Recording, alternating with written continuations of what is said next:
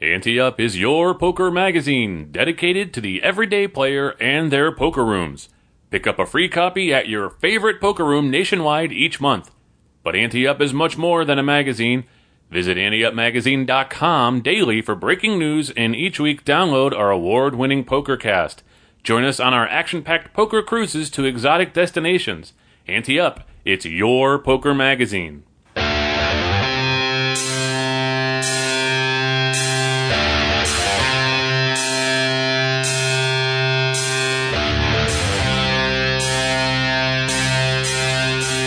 From the Ante Up headquarters in Tampa Bay, Florida, it's the Ante Up PokerCast. And now, here are two guys who think they know how to play poker, Chris Cosenza and Scott Long.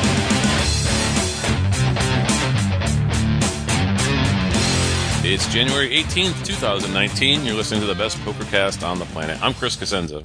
And I'm Scott Long. Hey, the Ante Up Nation lost a great friend this week. Gavin Smith died in his sleep at his home in Houston. He was a fantastic poker player, a gracious friend, and a stand-up dad. He had sole custody of his two boys. I remember he graced our cover back in the early days, and he hung out with us a few times too.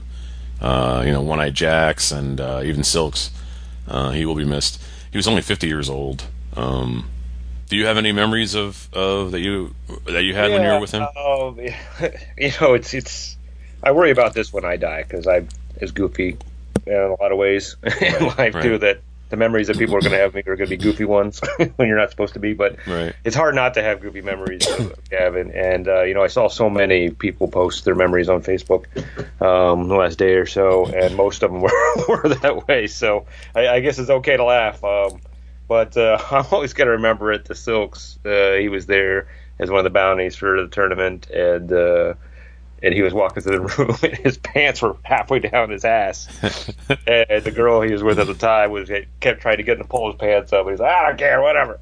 And so I just like that. He just didn't seem to care publicly, but by everybody that knew him better than we did, he cared about his kids tremendously. So that's a really kind of a good person, I think, when you can have fun and just be a free spirit in public, but be the kind of man that you need to be in private. So that's what I'm going to remember from him. Yeah, and it seemed like everyone who posted anything about him, Twitter or Facebook, wherever it was, they all mentioned how genuine he really was as a person, and he really was. He was really just a down-to-earth guy, funny as hell. And my last memory of him, there were quite a few memories of him hanging out with Sam and him at the beach, his beach house there, and or of course when we got to play, I got to play in a sit and go with him down in Sarasota, and I knocked him out and won it by knocking him out. That was kind of fun. I'll never forget that. But the last memory I had of him was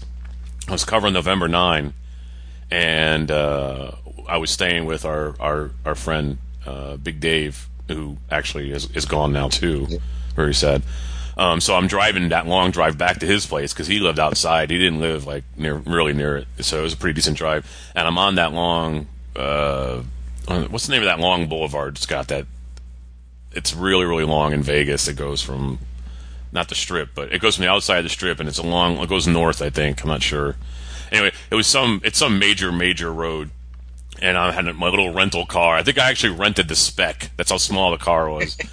And I'm sitting at a traffic light, and it's 2 lanes. It's at least 2 lanes. It might have even been 3 lanes, but I think it was 2 lanes. And I'm sitting at a traffic light, and I got the windows down because, of course, it's 1,000,000 degrees, even though it's November. And all of a sudden, I hear, "Hey, Chris!" And I'm like, no one knows me out here. I mean, I know we're poker magazine kind of thing, but no one knows me out here.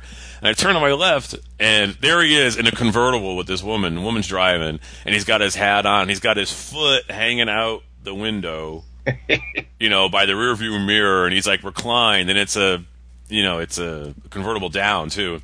And I'm like, oh my, hey Gavin, what's going on? And we were yelling to each other back and forth, and that just was the epitome, just kicking back, not driving, just chilling, and he recognized me and he remembered me, and of course we spent a lot of time with him back then. I saw him it seemed like every other week or month or something, because he was such good friends with our friend Sam Minatello, and Sam would have him in town all the time for his poker series down at One Eye Jack's and stuff. So we got to see him a lot back then.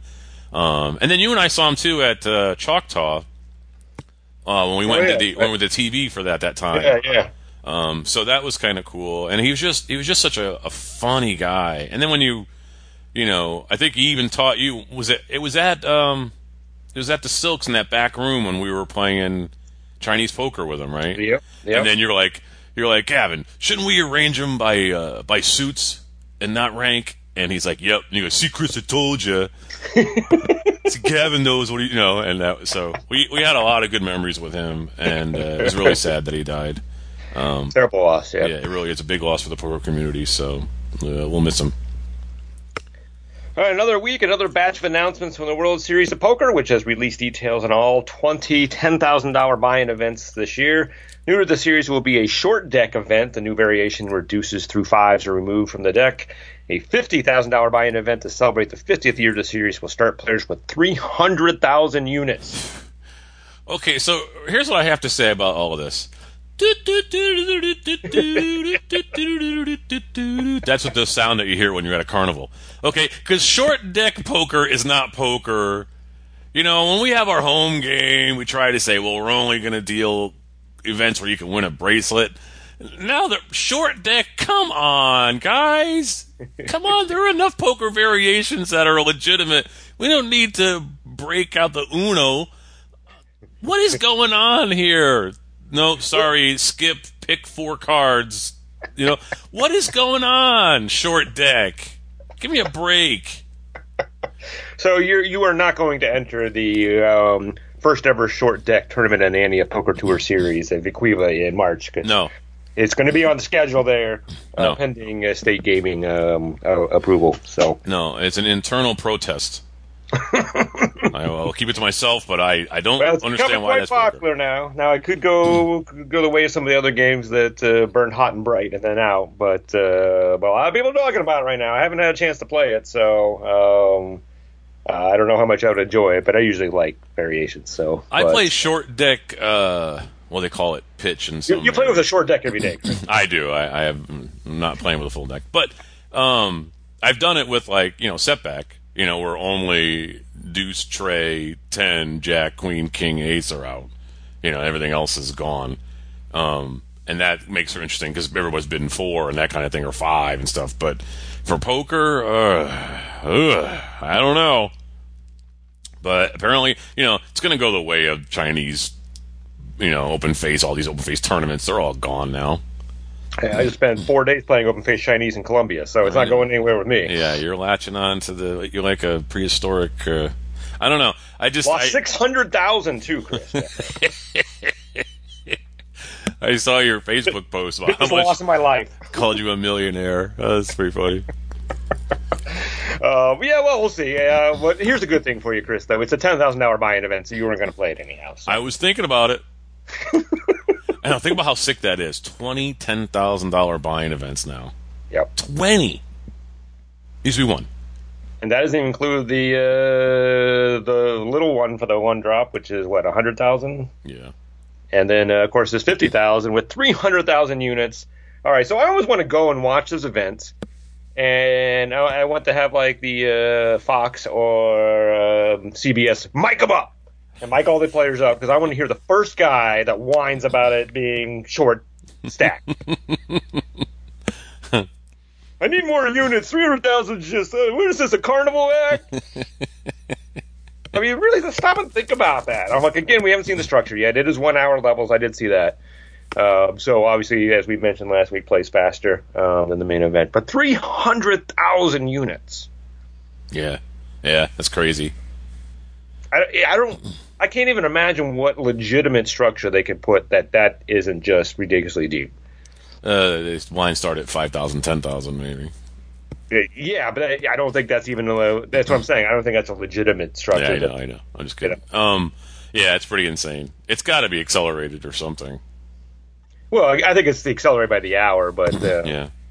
But yeah, and I'm sure they probably skip some other levels too. But I'm going to be shocked if it's a super fast structure. I think they're really trying to make this a signature event in the 50th year. So I think they're trying to blow people out, not just with the number of units, but just how much play you get for that. And hey, I'll tell you right now, I've never paid $50,000 for a car in my life. I know. But if I ever have the ability to pay $50,000 for a tournament, I want some damn play out of it, right? That's right. You want 300,000 units. Hey, did you have a chance to see, are any of the 10,000 buy-in events rebuys? Not re-entry, but rebuy? I didn't look, so I can't say for sure. I'm sure they're all re-entry, but I don't. Can you imagine a $10,000 rebuy event, and you're there with like Danny Negreanu, who would peel off, $1,000 re-entries like they were going out of style, and they used to have the $1,000 rebuy events. I want to see somebody go sick on a $10,000 buy-in rebuy event. That would be hilarious. Just trying to get as many chips as possible to their table, and they end up buying in for like $1.2 million or something. That would be hilarious. And I will correct myself. Obviously, the main event is a freeze out, so there's no re-entry there. So some of the other ones might be. The 50,000 might be a freeze out too. Oh, yeah. I just didn't look as closely at that, but I wouldn't be surprised if some or most of the 10K ones allow at least one re-entry. So now rebuy is a different story, obviously. But. Well, congrats to the World Series publicity people, because they successfully have been on our show like every week for a month. 1 week after we talked about it, they trickled out some more. There you go. Unreal. I'm going to need help with this. I was going to say I need help with this next item because I read it and I still need you to tell me how doomed we are. Well, I wish I could help you with that because I don't really know myself. But 7 years after making a landmark decision that the 1961 Wire Act applied only to sports wagering, opening up new markets for online wagering in the United States, the U.S. Department of Justice has reversed itself, saying only one clause in the Wire Act specifically deals with sports wagering. So this is a victory for a coalition funded by Venetian Las Vegas owner Sheldon Adelson, which has spent millions of dollars to prevent and shut down online gambling. What it means for the states who have approved online gambling isn't known, as well as what it will mean to new efforts this week to legalize online poker in New York and West Virginia. Yeah, that's just unbelievable. They just keep coming for us, no matter what we do. So you asked me what it means, and I don't know, because here's the thing. 7 years ago, when the department came down with this decision, everybody got really excited because we thought that was going to open up to everything we've seen now, right? That meant online lottery ticket sales. Obviously, it meant online poker in the 4 or 5 states that we have it now. It eventually, after the Supreme Court ruling on sports betting, allowed for online sports wagering in those states as well too now. So I think we're seeing exactly what we thought we would see. It just took 7 years to get there. So now that it's been reversed by a completely different department, well, not completely different Department of Justice, but under a different administration. Right. I think it's really going to, what it's going to be now is stuff is going to go through the court system. So I would imagine right now it means nothing for the states that are offering it. Probably means close to nothing to New York and West Virginia as they try to get online poker going, although obviously that's a concern that will be raised now. It's eventually probably going to take someone to sue someone and then have it work its way through the courts. As we know how that works, it's a very long process because you don't get just one decision, then you get appeal, and that appeal gets appealed on appeal, and then appeals again on appeal. And, I'm sorry, I watched the second season of Making a Murderer on the plane. and that stuff's never going to end, right? So I think that's really what's going to happen. I mean, there's nothing right now. It's not like all of a sudden online poker shut down because of this ruling. It's going to take a legal challenge to see what happens. So this is one of those things that could go all the way to the Supreme Court, right? They could literally just say, despite what the DOJ is saying, that's not the end-all, be-all. We're going to fight for this and keep appealing if they try to go against them, and then it could go to that ultimately. Well, yeah. It'll start in either a state court or a circuit court, depending on who files the lawsuit. Right. Folks will make a decision on what they think. I mean, the Department of Justice that's what they're saying. They interpret the law to mean. Right. But a court will interpret what that law means to them. And of course, it'll be appealed. But So it'll take that. So I don't know if that's going to be private folks suing. It could be attorney generals in states suing. It could be the Department of Justice suing. Right. So we'll just have to wait and see how that all shakes out and who does the suing first. It could be that no one does. And it's just the reverse of a decision and nothing changes. Nothing changes. So, really don't know right now. Obviously, it's not a good development for us because it does open up the can of worms that it could stop some efforts from happening or reverse some efforts of gains we already have. But we really don't know what the effect is right now. We just have to wait and see like everything else. So, again, just like the Michigan thing, 1 step forward, 3 steps back. So, yeah, one of the stories made me sick too. It was like they were talking to the whoever was in favor of it, of being overturned like this, and he's like, yeah, because this is back on par with the way things were like when they passed the Unlawful Internet Gambling Enforcement Act. Overwhelmingly passed it, and I'm like, yeah, because it was tied to a defense act, you piece of crap. And they clearly are trying to spin it, to be like, this is what the people want, and this is what... No, that's not what it was at all. They could not sign it. How could you not sign a defense act after 9/11? You know what I mean? It's ridiculous. It was the Port, right? It was Port Act or whatever they called it. Yeah, ridiculous. So I don't know. To me, it's like, how could you have gambling legally and then say that because the internet it's not legal? Because it's just ridiculous. Somebody's got to have rational thought here and put 2 and 2 together and say, hey, it still equals 4 here. I don't know. I'm just so frustrated with the whole 1 step forward, 3 steps back crap. It's driving me crazy. Yeah, and unfortunately, I'm supposed to be the glass is half full guy here, but it's very discouraging. Yeah. How hard people are working to fight this and how hard it is to move forward on it. Because every time you make that step, something else is right there. So there's just no clear path to getting to the type of world that we want with this. So that's really frustrating. All right, Ante Up updates. The Silks Poker Room at Tampa Bay Downs will host an Ante Up Poker Tour Series February 4th to the 10th, featuring 6 events, including a seniors, a monster stack, and a bounty, culminating with a 5-flight, $250 buy-in main event. Stepped satellites for the main start at $25, and throughout the month of January, players will have numerous chances to make it into the main, with 4 satellites and high-hand promotions in every tournament that will award satellite seats and even main event entries. For the full schedule, structures, and other details, visit anteupmagazine.com/silks. Our annual Restock the Shelves Food Bank initiative with Blue Shark Optics has begun. Here are the venues hosting events this week, and go to anteupmagazine.com/restock for more details. Honda Resort and Casino in Pinetop, Arizona, get up to 4,000 units in a $60 tournament with added bonuses on January 21st for donating 1 to 5 food items. Lucky Chances Casino in Colma, California, get 3,000 units in a $200 tournament on January 21st for making a $20 donation, which will be matched by Lucky Chances, or 1,000 units for donating a food item. Foxwoods Resort Casino in Connecticut get 5,000 units for making a $10 donation in a $400 buy-in tournament on January 21st. Wow, a lot of January 21st. Yeah, and I'll apologize just to say a lot of that is because when we first started this, we designated part of that day to do it, and a lot of these folks, they just keep it on the calendar. Yeah. That's why we got so many. Now, continue. All right, I gave brief there. So, Firekeepers Casino Hotel in Battle Creek, Michigan, get 500 to 1,500 units in 2 tournaments on January 21st. Also, Firekeepers will donate the $5 entry fee for all players in both tournaments to the local food bank. Wendover Hotel and Casino in West Wendover, Nevada, get 5,000 units in 3 tournaments starting January 23rd for making a $20 donation. Harris Cherokee Casino Resort in North Carolina, get units for making a $20 donation during a January 21st tournament.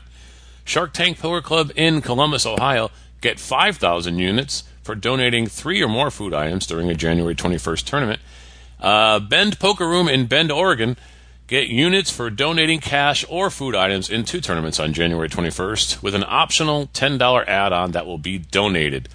Daily and weekly promotions are running all month at Lucky Chances, Pechanga Resort in Temecula, California, Derby Lane in St. Pete, Miami Poker Society in Miami, the Windy City Poker Championship in Frankfort, Illinois, Pearl River Resort in Choctaw, Mississippi, Seneca Niagara Casino Resort and Casino in Niagara Falls, and Bend Poker Room, Bend, Oregon. It's funny, you wrote Seneca Niagara Casino Resort and Casino. You make me be redundant there. I don't know. That's awesome. Maybe stall. So that's a lot of stuff going on. It's nice to see all those poker rooms, getting involved. It gives you that warm feeling. And I'll say we've already had obviously some events concluded, so we're starting to get photos and totals coming in, and this whole month is, and we said it on the show before, it's my favorite month of the year for Ante Up. And it's in two waves. It's one, when I have all these poker room managers get back to me, oh yeah, absolutely, we're in again this year. We love the event and look forward to it every year. That also always warms my heart. And then waiting and seeing those photos come in of these stacks and stacks of food from folks, and just reminds us that we appreciate everybody out there that goes out and supports these events, because this is the biggest thing we do here at Ante Up for those in need every year. So, and it wouldn't work if we didn't have you folks going out and participating. And since we're freezing our niblets and giblets off here in Florida this week, it's nice to have at least our hearts warmed. It was super warm down in Medellin, Colombia. Yeah. How many times are you going to fit that into the show, buddy? I mean, we understand it. Stop rubbing it in. Each week, we spotlight a listener who emails us at podcast@anteupmagazine.com. If they haven't won something from us in the past year, just like we do with Call the Floor and Hand of the Week, we'll send them something cool. This week's prize is a 30-minute telephone lesson and workbook from Thomas Gallagher Casino Seminars, specializing in poker odds and math at poker911.net. Comes from Rick Barnes. Says, I'm a relatively recent addition to your PokerCast fan base, and I love the show and your approach to hand reading. However, I have been listening to the Ante Up archives for a few weeks now, and it occurred to me that I will be caught up soon. So if you don't mind, I would appreciate it if you would start recording 3 or 4 shows per week. That should keep you ahead for a while yet. Yeah, I had to tell him that as much as you've been begging me to do 3 to 4 shows a week, I am firmly keeping my foot on the ground, Chris, so it's not going to happen. Yeah, I know. It's a dream of mine. It's a dream. So he says, in a 25-cent, 50-cent no-limit Hold'em game, and it says ho in there, too. I don't think that's... I think it's supposed to say home game. I was learning a different language, at least. Well, at first I got excited because I thought it was Hold'em Omaha and Stud 8 or better, but then it said no-limit Hold'em, so I was like, Since we're just getting started and players are arriving, we're up to 5 players, and the 6th just joined in the big blind. Now, see, here's the other thing. When we used to have the home game, you used to kind of wait till everybody got there, and I thought, why are we doing that? We got enough here to start playing. Let's start playing.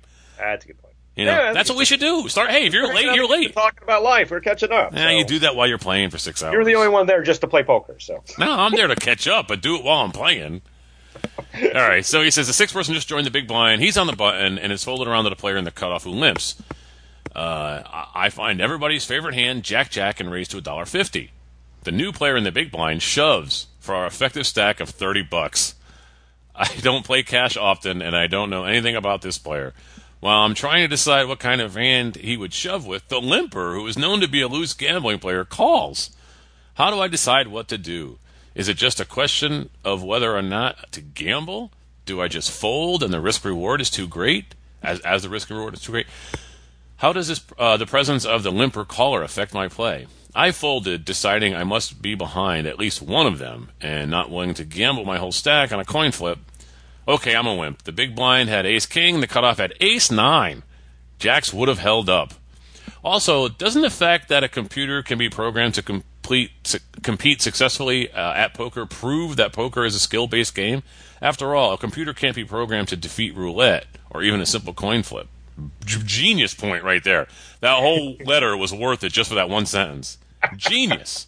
All right, so what part do you want to talk about first, then? We'll talk about the hand, just because it's a pretty simple thing. I totally agree with the fold. You don't want to sit down at a game you're just starting and you lose your whole stack on Jack-Jack when anybody could just randomly have 2 overs and outflop you, or have a big hand because he wants to show it and people won't believe that the first hand he sits down on he's got pocket aces, or so I mean it could be anything. And really, that's the tone you want to set for the day, is getting felted with Jack-Jack on hand 1 in a 25-cent 50 game.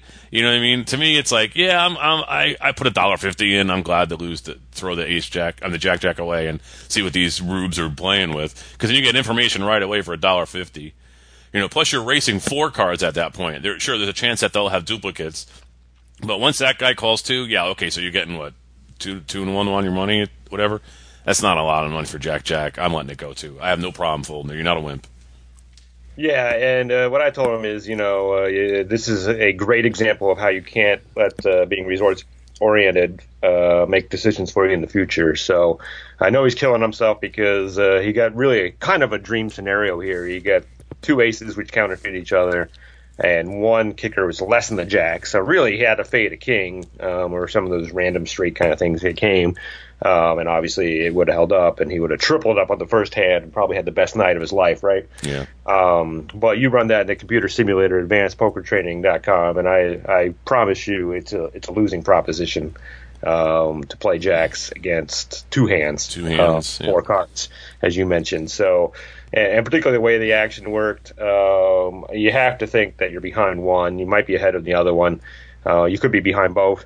Or at best case scenario, you got to think that there are some overcards that you got to face. So this was probably the best case scenario that could be imagined here. But I would imagine if you run that scenario, you're not going to see ace king versus ace 9 in this scenario a lot. You're going to see aces or kings or queens for one hand, which is really tough. And then maybe like an ace king in the other one a lot. So and then you're right, the psyche of the first hand. Yeah. If you go back to what I said, if you would have tripled up on the first hand, that would have put you in a power spot. So I'm not dismissing that possibility, but I think far more damaging is going broke with 60 big blinds. First hand, and it's Jack. Yeah, and then have to peel out. I mean, you are if you're one of those players that can get past that, that's great. Most players I know cannot get past that, and you are going to be feeling like you're playing catch-up the entire night. And when you feel like you're playing catch-up, that's when you make bad decision after bad decision after bad decision. So don't put yourself in that spot there. To paraphrase Dan Negreanu, it's only jacks. He used to say it's only 10s plus 1. I mean, really, it's not a great hand. So you made the right play the whole time. You raised when you're supposed to, and you folded when you're supposed to. So no wimp here. No wimp. Find yourself in a situation at your favorite poker room. We didn't finish the other one. Oh, that's right. Yeah, I think it's genius that he brought that line up about computer can win, and then it has to be skill. That's like, you don't have to say anything else to the judge when you're bringing it up in front of them, and they want to try to prove that poker's a skill. Listen, here's the deal. You can't program a computer to win a roulette, but you can program it to win at poker. Boom. It takes thought, and it takes math, and it takes skill. End of story, end of argument. I agree with all that, but here's the thing is that those of us who play poker and those people who understand poker and they don't play it, they didn't need to be sold on that concept, right? It just makes sense to us, right? So the computer doesn't help that argument. Now, it does potentially help some people in the middle of the 2 camps be swayed by it. I'm like, okay, I get it now. So it's not a bad thing, but I wouldn't say that it while it does prove, it doesn't necessarily advance our argument as much as people might think, because there's still going to be people out there that can't understand the difference between roulette and poker.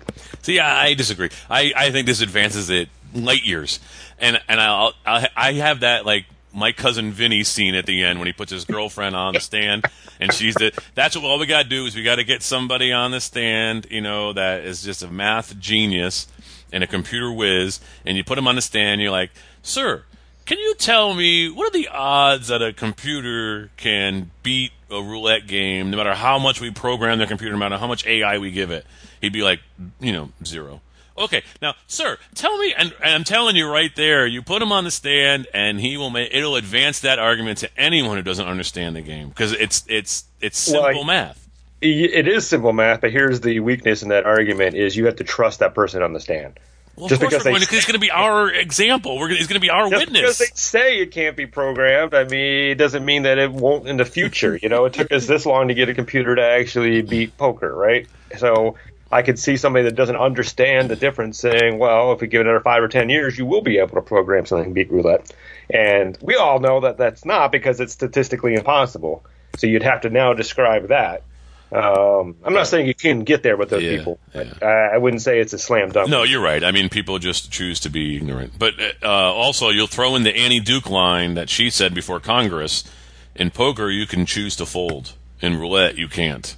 Yeah. And then so you can minimize losses in poker, and you can maximize gains. In roulette, you still are victim to. But even that, if you had a good prosecutor, a good person on the other side, you could argue there's a lot of table games where you can fold. You can fold in blackjack. Yeah, and there's skill in blackjack. There is, but you still can't beat it, and that's the problem. Is that, and that's always the big Achilles heel in convincing people that poker is skill, is the fact that we don't control the cards, right? So if we're honest with people, and we usually are, yes, is there luck involved? Of course there is, but when you add up all the things that they get into that final card where you can't control and you lose your stack, all that leading up to it was skill based. That's the argument they need to make, but we'll never be able to get past with some people the fact that there is luck involved, and that's always the toughest argument we've had, is explaining how it's a skill game because you understand that luck and you make a series of decisions. In blackjack, you make two decisions. You can either, your decision is to fold or continue going, right? Mm-hmm. Or not fold, play until you decide to stop. Right, decide to stop. You could stand on 14 against a 20 if you want, and that's the choice. It's not a skillful choice, but you can. So you do have choices there. Now, roulette, you don't have anything other than where to put it.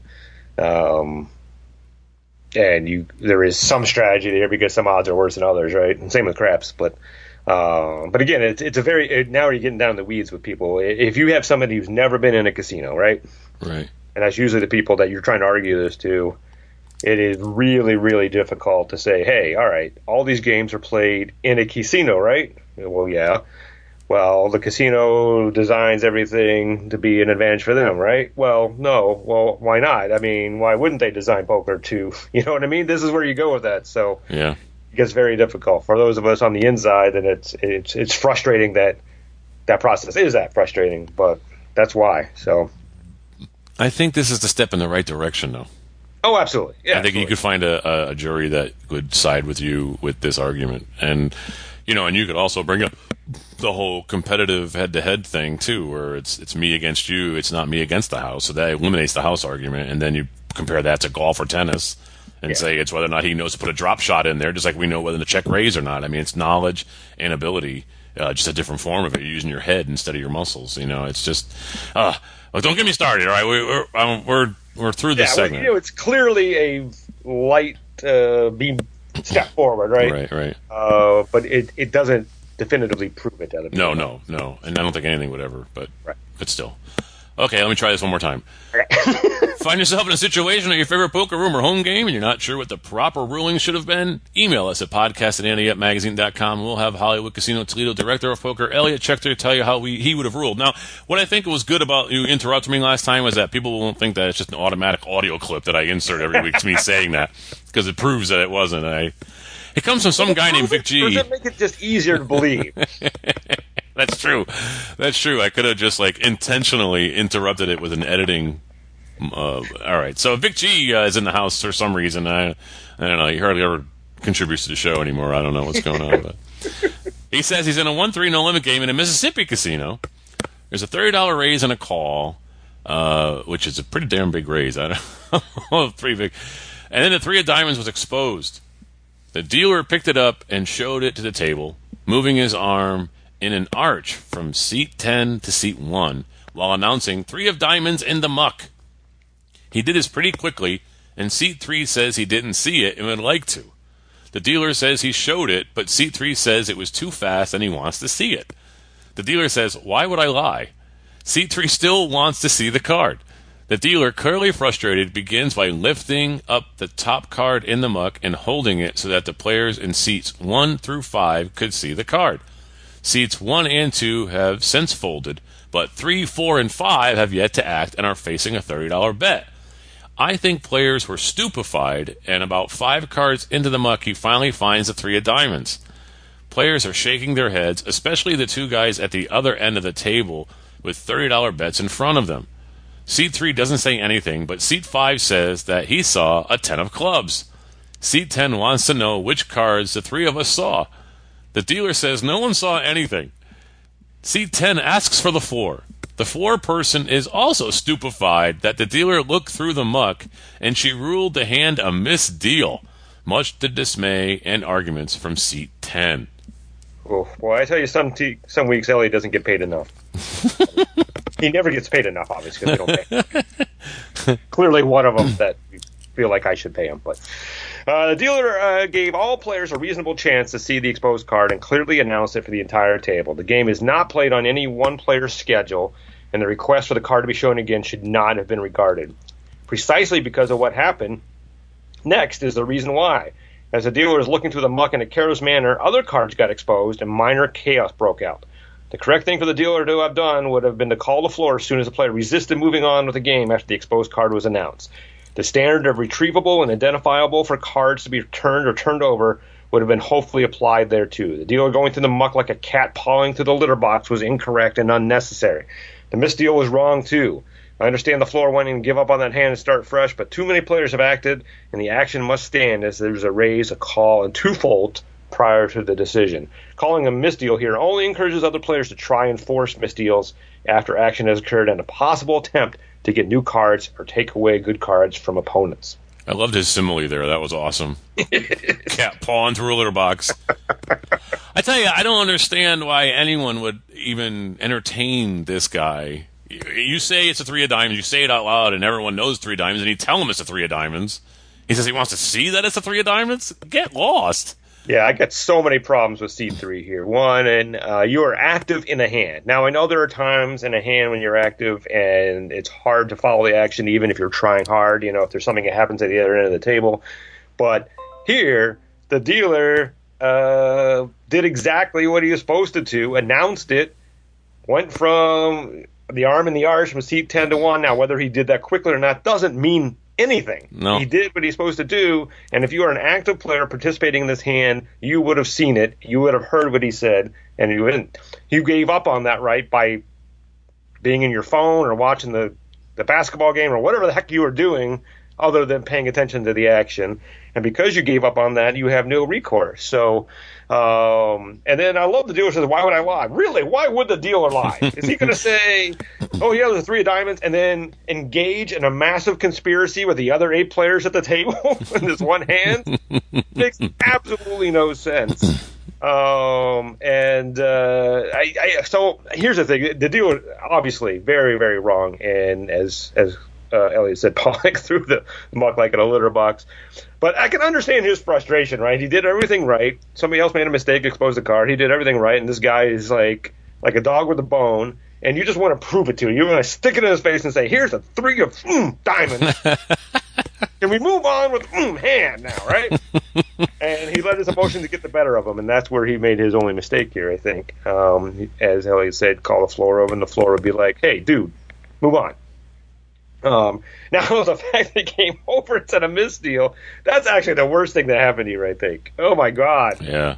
Okay, all right, so one person had a problem with the table, so all of you that got money invested, too bad. Sorry. Too bad. No.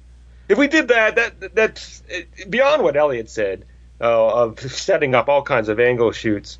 That's setting up a standard that is ridiculous. That's setting up a standard that if there's any problem and the floor is called over, the answer is misdeal. We don't want to hurt anybody's feelings. Do over like we were like 4-year-olds playing kickball on the field, right? Yeah. You can't just do over everything. There's a reason we have rules in place. There's a reason floors are supposed to make tough decisions, and sometimes they're tougher, and this is not tougher. I mean, God, I wonder what this floor person does in a really difficult decision. I mean, they just carry around a misdeal button and just drop it off. Exactly.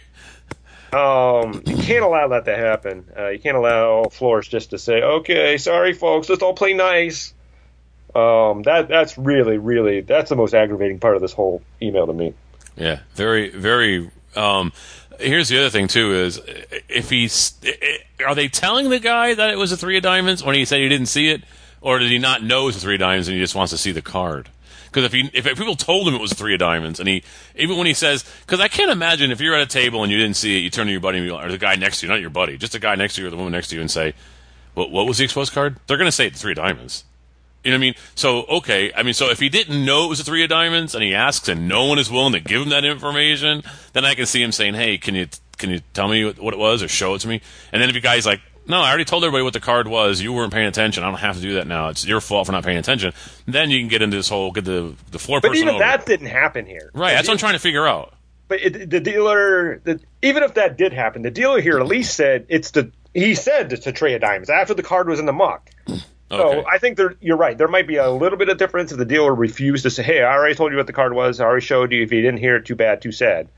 I think that's still legitimate because he had the opportunity to see and wasn't paying attention for whatever reason. But that's a different story. Here, the dealer wasn't trying to conceal anything. It was the 3 of diamonds. Sir? Yeah. See, that's why I don't see where he says that again. That's why I was curious. Oh, you know what I mean? Because he says the dealer picked it up and showed it to the table, moving his arm in the yard sheet 10-1, announcing it's 3 of diamonds in the muck. After that, when it's 3 says, I guess you're right. He said, "Why would I lie?" Why would I lie? But I don't see where he actually said it out loud again. Say, hey, the 3 of diamonds is in the muck. But even that, even then, still exactly. Yeah. Even then, you say, look, I would, as a player, I'd turn to somebody and say, hey, what was the card? Somebody would tell you, and then if they don't, and you're kind of frustrated, then you might say, hey, I didn't get to see it. I'm sorry. I was counting out my bet when you did it. You did it kind of quick. Can you show me? And then if the guy says no, because he doesn't have to. Then, okay, well, then they call the floor, and then you finish it there. But you don't go through the muck to try to find it and then expose other cards like he said. That was crazy. But if he had said it was a 3 of diamonds and the guy wanted to see it, that's when I have him thrown out of the place. I'm telling you right now, it's a 3 of diamonds. Well, I want to see the card. Now, okay, get the floor over and get this guy ejected. Yeah, and I want to date Kate Winslet, too. We don't get what we want all the time. So yeah, otherwise I'd be rich with 3 Ferraris.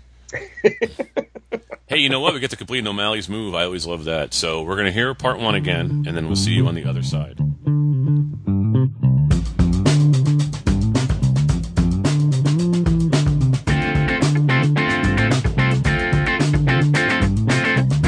Hello, and welcome to another O'Malley's Move. I'm Malcolm O'Malley. This week we are seated in a $1, $2 PL08 home cash game. This is our regular game, and so we know the players well. We've been going for about an hour and currently sit with 225 up 25. The game is 8-handed. The blinds post with us as the big blind, and it's folded to an MP who makes it $6 to go. This player is solid, but plays too timidly with draws and too fast with made hands. The button and small blind both call, and we look down at the Queen of Spades, Jack of Spades, Jack of Diamonds, 10 of Hearts. We only need to call $4 into a pot of 20. And even though this is a one-way hand, I like those odds. We call. The pot is $24, and we are immediately rewarded with the Queen of Hearts, 9 of Diamonds, 8 of Hearts. The small blind checks almost instantly, and we bet $24 with the nuts. The MP calls, but the other 2 players fold.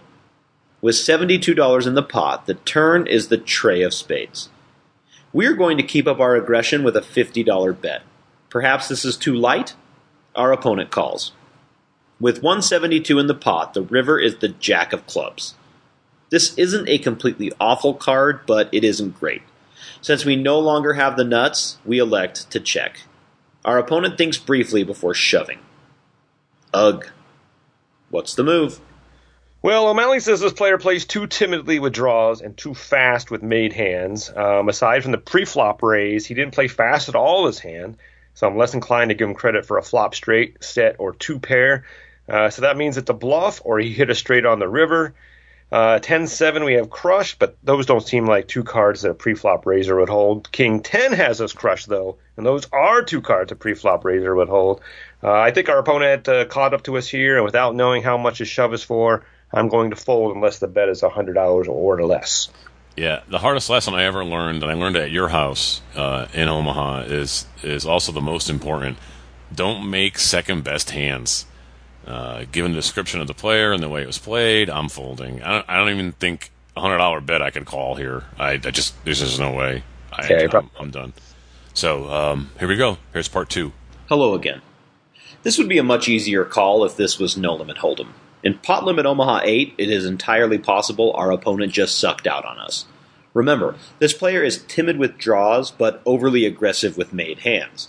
But since there was no low draw on this board until the turn, I'm betting he played the nut flush draw and backed into a straight. I think there's a slight chance we're ahead or tied, but it's just all too likely this card beats us. We fold. King 10? We ask. Our opponent slightly smiles and slides his cards into the muck. Until next time, I'm Malcolm O'Malley saying PLO8 is not for the faint of heart or the easily tilted. I hope to see you on the felt. Maybe he got there. Maybe got us here. Maybe he didn't. I'm guessing he had it, but even if he didn't, as a matter of practice, you should practice what Chris preaches. Second nut hands are the most costly in Omaha, and that's a rule. That's an undeniable rule in Omaha. Yeah. People lose more money with second nut hands than anything else in Omaha. And here's something. First, I'm going to say, yeah, he had it. It was a good fold. I don't care. He gives you that look, and he had it. But here's something, and don't fall for this. You may get paid off once in a while, or you may make some money on this, but when you join a game like this and you see people showing down third and fourth best hands and winning with them, don't think that gives you now license to start playing those hands, because it's going to bite you on the ass. It will not work. A lot of times I'll jump into a 5-10 game on a ship, on our cruise ship, and I'll watch these guys getting all this money in, and I'm like, damn, I had like one off the wheel here, so, for low or whatever, but I'm not playing the hand. And then they show down like the third best nuts, and someone's got the second best low, and their stacks are huge. And I'm like, wow, how could they possibly? All that means is that they're not really good at the game. And if you play the way you're supposed to play, you're going to make money off them, because the one time that you're looking at the second nuts both ways, you're going to get up against two players who one has a nut one way and one has a nut the other way, and you're going to lose your entire stack, because then you're getting half back at least, and then you don't. Don't play a second best hand in Omaha unless you absolutely are in tune with the way these players are playing and you're really good at this game, especially Omaha, PLO8. I mean, that's a crazy game, too. So you really want to know what you're doing, and you don't want to play second nut hands. You just don't. Don't do it. Now, that doesn't mean pre-flop you can't get involved with hands that aren't ace deuce, ace tray, or whatever. Sure, because you can make the nut hands with the cards you have, but the hands that you make, don't make them be, or don't get too invested, at least, in second nut hands. I lost so much money at your house the first time we seriously played that game, and it was like to Snuffy, I think. Every time I turned around, I thought I had like a really good hand, and I would have the second nut flush and say, all right, and he would have the nut flush or a nut lower. And it's very frustrating, and you lose a lot of money. Then you go on tilt, and then you start playing everything else, and everything starts looking good to you because you want to make your money back, and just don't do it. Don't do it. Yeah, this is why I love Omaha 8. Yeah. Those kind of players. Yeah, those kind of players. And that's why I don't like to play it that much, because sometimes I fall into that. So I try to stay really strict, and then I never play any hands, and then I get blinded off. So, I mean, I can play the game, but I just choose not to. All right, it's time for the AdvancedPokerTraining.com hand of the week. Send your hands or situations to podcast@ntupmagazine.com. If you haven't won something from us in the past year, you'll get a free membership to Advanced Poker Training, the world's #1 poker training site. New person in the house this week, Chris. Tim Nolan. He says, I've been a long-time fan of the podcast. He's like, and I want your feedback on this hand, since me and my friends, all college-age players, can't agree on my hand analysis. Cool. He says, a bit of a background. I'm playing 1-2 no limit at Twin River just after New Year's. Sat down recently with $200 and currently sit with Squiggly 170. Even gets a Squiggly, so... I'm new to the table, but I've gotten almost no good starting hands, so I probably have a tag image. My opening range and middle position is about 20% of hands, so tag is maybe correct to use anyway. I'm sitting in a small blind, and let's see, it gets raised by under the gun 2 to 10 and gets 3 callers before me. All players except a new term, MAWG, M-A-W-G. I'm not sure what that means. These college kids these days with their efforts. In middle position has me covered. He says that middle position player has 69 to start the hand. Nice.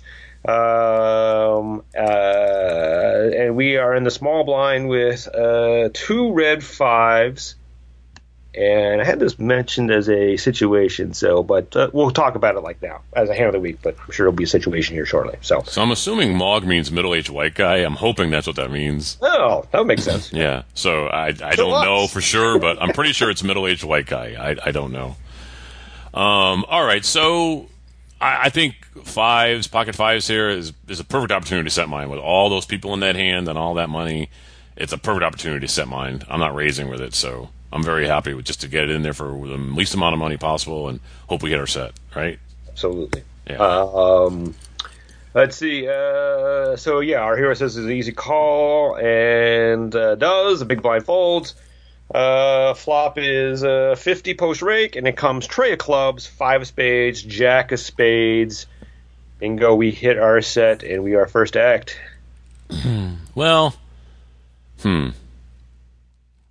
There was a razor, so I guess here's the situation. If you know that this person tends to always follow through with a bet, no matter what, when they are the pre-flop raiser, then I might consider checking and then letting him bet and then decide what happens after that. Like if everyone folds and it gets back to me, then I know I'm heads up with this guy. I might consider a call, even though it is a wet board. If it looks like this guy is going to bet and then the people before us all call his bet, then I'll check raise to really make sure that I'm heads up with someone. It really just depends on what you know about these people. You know, this always gets back to you're not playing the card, you're playing the person. So for me, I'm thinking that, okay, if this person bets out all the time, I'm going to check, let them bet, and then see what they all do. If they all call and I'm like, okay, that's enough money in the middle, I want to make sure that I'm going to be heads up with this hand or take it down now. Or maybe this guy thinks his aces are good and he's going to shove on me and I'm going to take his whole stack. And so for me, I tend to want to check. Now, if I know this player who made the raise is a type of player that will play back at you and overvalue his hands, then I may bet right into him. You know, the old Doyle Brunson super system, hey, that guy's supposed to have a hand, so when you hit your hand hard, you bet into him because he's supposed to have a hand and come back at you. So in this case, if that's the type of player he is, I might bet out. So I can't give you a definitive answer, but I generally, with a lot of people in the hand, it's a wet board, but, you know, the real thing you're worried about is spades. Right. So I feel like someone's going to bet here, and then I'll decide then how much to check raise or if I need to just call because we're heads up. Generally, I want to get this hand over with. I know I want to get value for my set, but at the same time, I don't want to try to extract so much money out of people that I end up losing to a flush. So let me decide what they're going to do after that. But generally, I like to just check and let the guy who's going to be aggressive bet, and then take it from there. I like to bet out here, and here's why. I mean, one, you're right. There are a couple spades there. That's what I'm most worried about. I don't like the check raise option because if we check raise and the spade comes, now we have to continue the action, right? So, or in the position where we need to either slow down. It puts us in a tough spot. I would rather just try to build the pot here. You know, small blind people, when you look at a small blind donk bets like this, then you have to start looking at the board. I'm like, what could they have hit? And if it's all junk, then you start really zoning in on the set, right? Because you can't normally be scared of sets every hand. But the fact that we got a jack here, we got a 3-5, we got some weird combinations here that a small blind might have called a raise. So our bet here does not scream set to me. So it's quite possible that we'll get some action from one or two people, which is not terrible. May get a raise from someone, which at that point now we can raise again if we, because now we got a lot of money in there. But I really don't like check raising here. I'm also worried about giving the free card, which I doubt is going to happen here. But I think our hand is sufficiently the strength of our hand is sufficiently covered here that we can get away with a $25 bet here and start the action. And well, let me ask you something. Your comment about in a small blind for such a small raise, you could have any two cards. Now betting out could totally say, hey, this guy called 3-5, and now he's hit two pair, and I'm going to fold my piddly nines. or something, pocket nines or whatever. Don't you think you could scare somebody with an automatic bet out here? Oh, absolutely. That's always the fear of betting out, right? That's what I'm saying is that you're looking at this board. I'm like, the fact that the jack's there, it camouflages the strength of our hand a little bit. Like if it was 3-5-8 or something like that, right? Right. Small blind donk bets out here. Now, I mean, what was the small blind betting with there? It's got to be something. It's not just ace-8, I wouldn't think at that point. It's more likely to be a 2-pair or a set or something. Here, I could, if I'm an opponent, I would think, hey, maybe this small blind has a jack, maybe ace-jack or king-jack or something like that, and is trying to control the action, and I'm sitting there with pocket queens or whatever, I don't know. Then it's a different story. But I think this board gives us enough cover here that we can get away with people not thinking that we have tray 5, which I think would be unlikely anyhow. We'd call a raise with that. But we certainly would call a raise with pocket trays or pocket 5s. Let me ask you something. So let's say you had already mentioned that if we check, it's very, very, very unlikely with 3 other callers and the raiser that no one's going to bet this board. Right. So what if it went, we check, the under the gun +2 makes it 30, and you get at least one caller. Now it's 30 back to you. There's 110 in the pot. Now you've got the perfect opportunity to take down $110 or get this guy to shove over the top of you and you've got middle set. Wouldn't you now want to bet instead? You know someone's going to bet this flop. You know they're going to bet this flop. And you might even get a caller because it's a wet board. So the under the gun guy says, I want a +2. I want to bet because I want to protect my queens. And the other guy says, I'm going to call that 30 because I want to hit my nut flush. Now it gets back to you and you're like, all right, there's 110 in the middle. I've got middle set. I'm going to get the under the gun +2 guy to now come over the top and shove on me because he's got queens or kings or aces. And the other guy's going to fold because he's going for, and even if he doesn't, you want somebody putting it in the middle on a draw when you've got the best of it. So don't you then want to just, if you knew they were going to bet, you wouldn't check raise. To me, I would totally check raise there because they fold, you've made $110. And if they don't fold, you're going to get their stack. I guess the other thing, too, is I lost track of the stack sizes. So the player, the initial raiser had 69 in his hand to start, right? So really he's only got 59. So he might shove anyway. Probably. If he's going to bet at all here, he's got to shove, right? So, but if he doesn't like this board for a reason, you tend to protect those last 60 chips for some reason, even if it's the wrong decision, right? So, I guess a case they made for betting out here in 25 is now you're really forcing that guy to get that last 59 in, so raise. And that might shut out somebody else, and then we don't have to worry about getting pushed off the hand later on if a spade comes, right? So, to me, that's kind of where I'd be like. I'd like to get all of that guy's money, and if somebody else wants to come along with a weaker hand, then that's fine. But the other thing you have to remember is that the guy who initially raised isn't the guy with the 69. That was the other player. That was the other player. The first player. I'm sorry. You're right. Right. So now, let's say you bet out and the first player just calls. The second player is the one that has the 59 left. So it's not really going to matter. I really think that's what you do is you check the under the gun +2 guy bets a little bit. The under the gun with the 59, the other guy with the 59, the middle position player, now shoves. Now you're looking at 60-something. Now you can come over the top and isolate that guy. You know what I mean? There's just a lot of ways a check really pays off a lot more money than betting out here, I think. I'm just playing devil's advocate with you. That's what I think. I think that we should let the aggressors do what they're going to do and then come alive. And then even if they all fold, you've made a bunch of money. And if the other guy shoves, then you're gonna be heads up against somebody with middle set. And, hey, if they draw out on you, that's the variation. But if he doesn't, I think you've maximized your value on that hand. I don't know. Maybe I'm wrong. No, I think there's lots of legitimate ways to play this. So ultimately, you'll decide on how they hands, and then we'll know. What we should. All right, our hero says, I assume the pre-flop aggressor or one of the other 3 behind me will bet, so I check with the intent of raising to put pressure on the flush draws.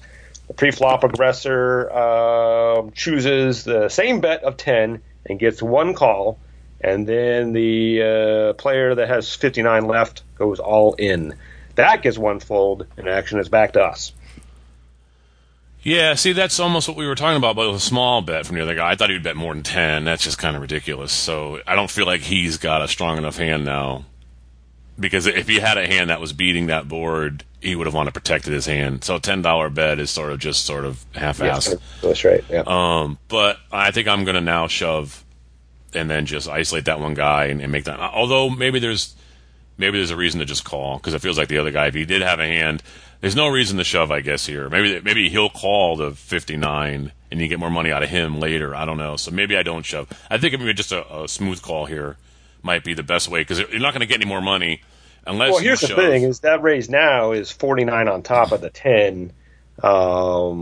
You're making a mistake on a flush draw at this point. So I think actually the way this turned out is great for us in terms of getting information on what people have. So that's why I think I want to call here. We'll see what the pre-flop raiser does at that point, but I'm less worried now about anybody but that player that's already in having spades if they come along. Yeah. And that's really what our fear is here, unless somebody's sitting around with ace deuce or something. But so yeah, I think at this point I'm going to call. I'll wait and see what the pre-flop aggressor does. I'm probably not going anywhere anyhow. I got a middle set here. I'm like, one hand crushes us right now, and we're only vulnerable to a couple more. So, but this helps me. It helps me not worry about the flush as much as probably should be. Yeah, I like the flat call, because there's no other way you're making money. Because if you shove, I think the $10 bet guy's going away. I think the only way he sticks around is if you just call, and even then he's probably not going to. Right, and to your point on that too, now we've driven out our profit potential, because if we think most likely this player that's already in is on a flush draw, flush gets there, we're not going to get paid off. Whereas if we have another opponent in there, we could still make money by losing the hand. Right. So yeah, I think this is an easy call for me. But let's do it.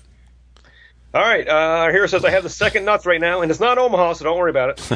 And although I can't rule out the all-in player calling the $10 pre-flop with jacks, I'm most likely ahead for now. You may have a top pair strong kicker hand, a flush draw, or maybe the sneaky 5 tray suited. I expect his range is mostly flush draws here, though. In hindsight, a call here might entice a call or two behind, leaves my options open for the turn. If the board pairs and the flush draw misses, I can try to play for stacks. And if the flush draw hits, I can see their bet sizing and probably fold. Of course, this is not what I did. I said I had checked with the intention of raising, and I raised all in for squiggly 160 total. Both players behind me fold, and I'm up against the players 10 of spades, 7 of spades, turning river brick, so I do win a nice pot. Oh, cool.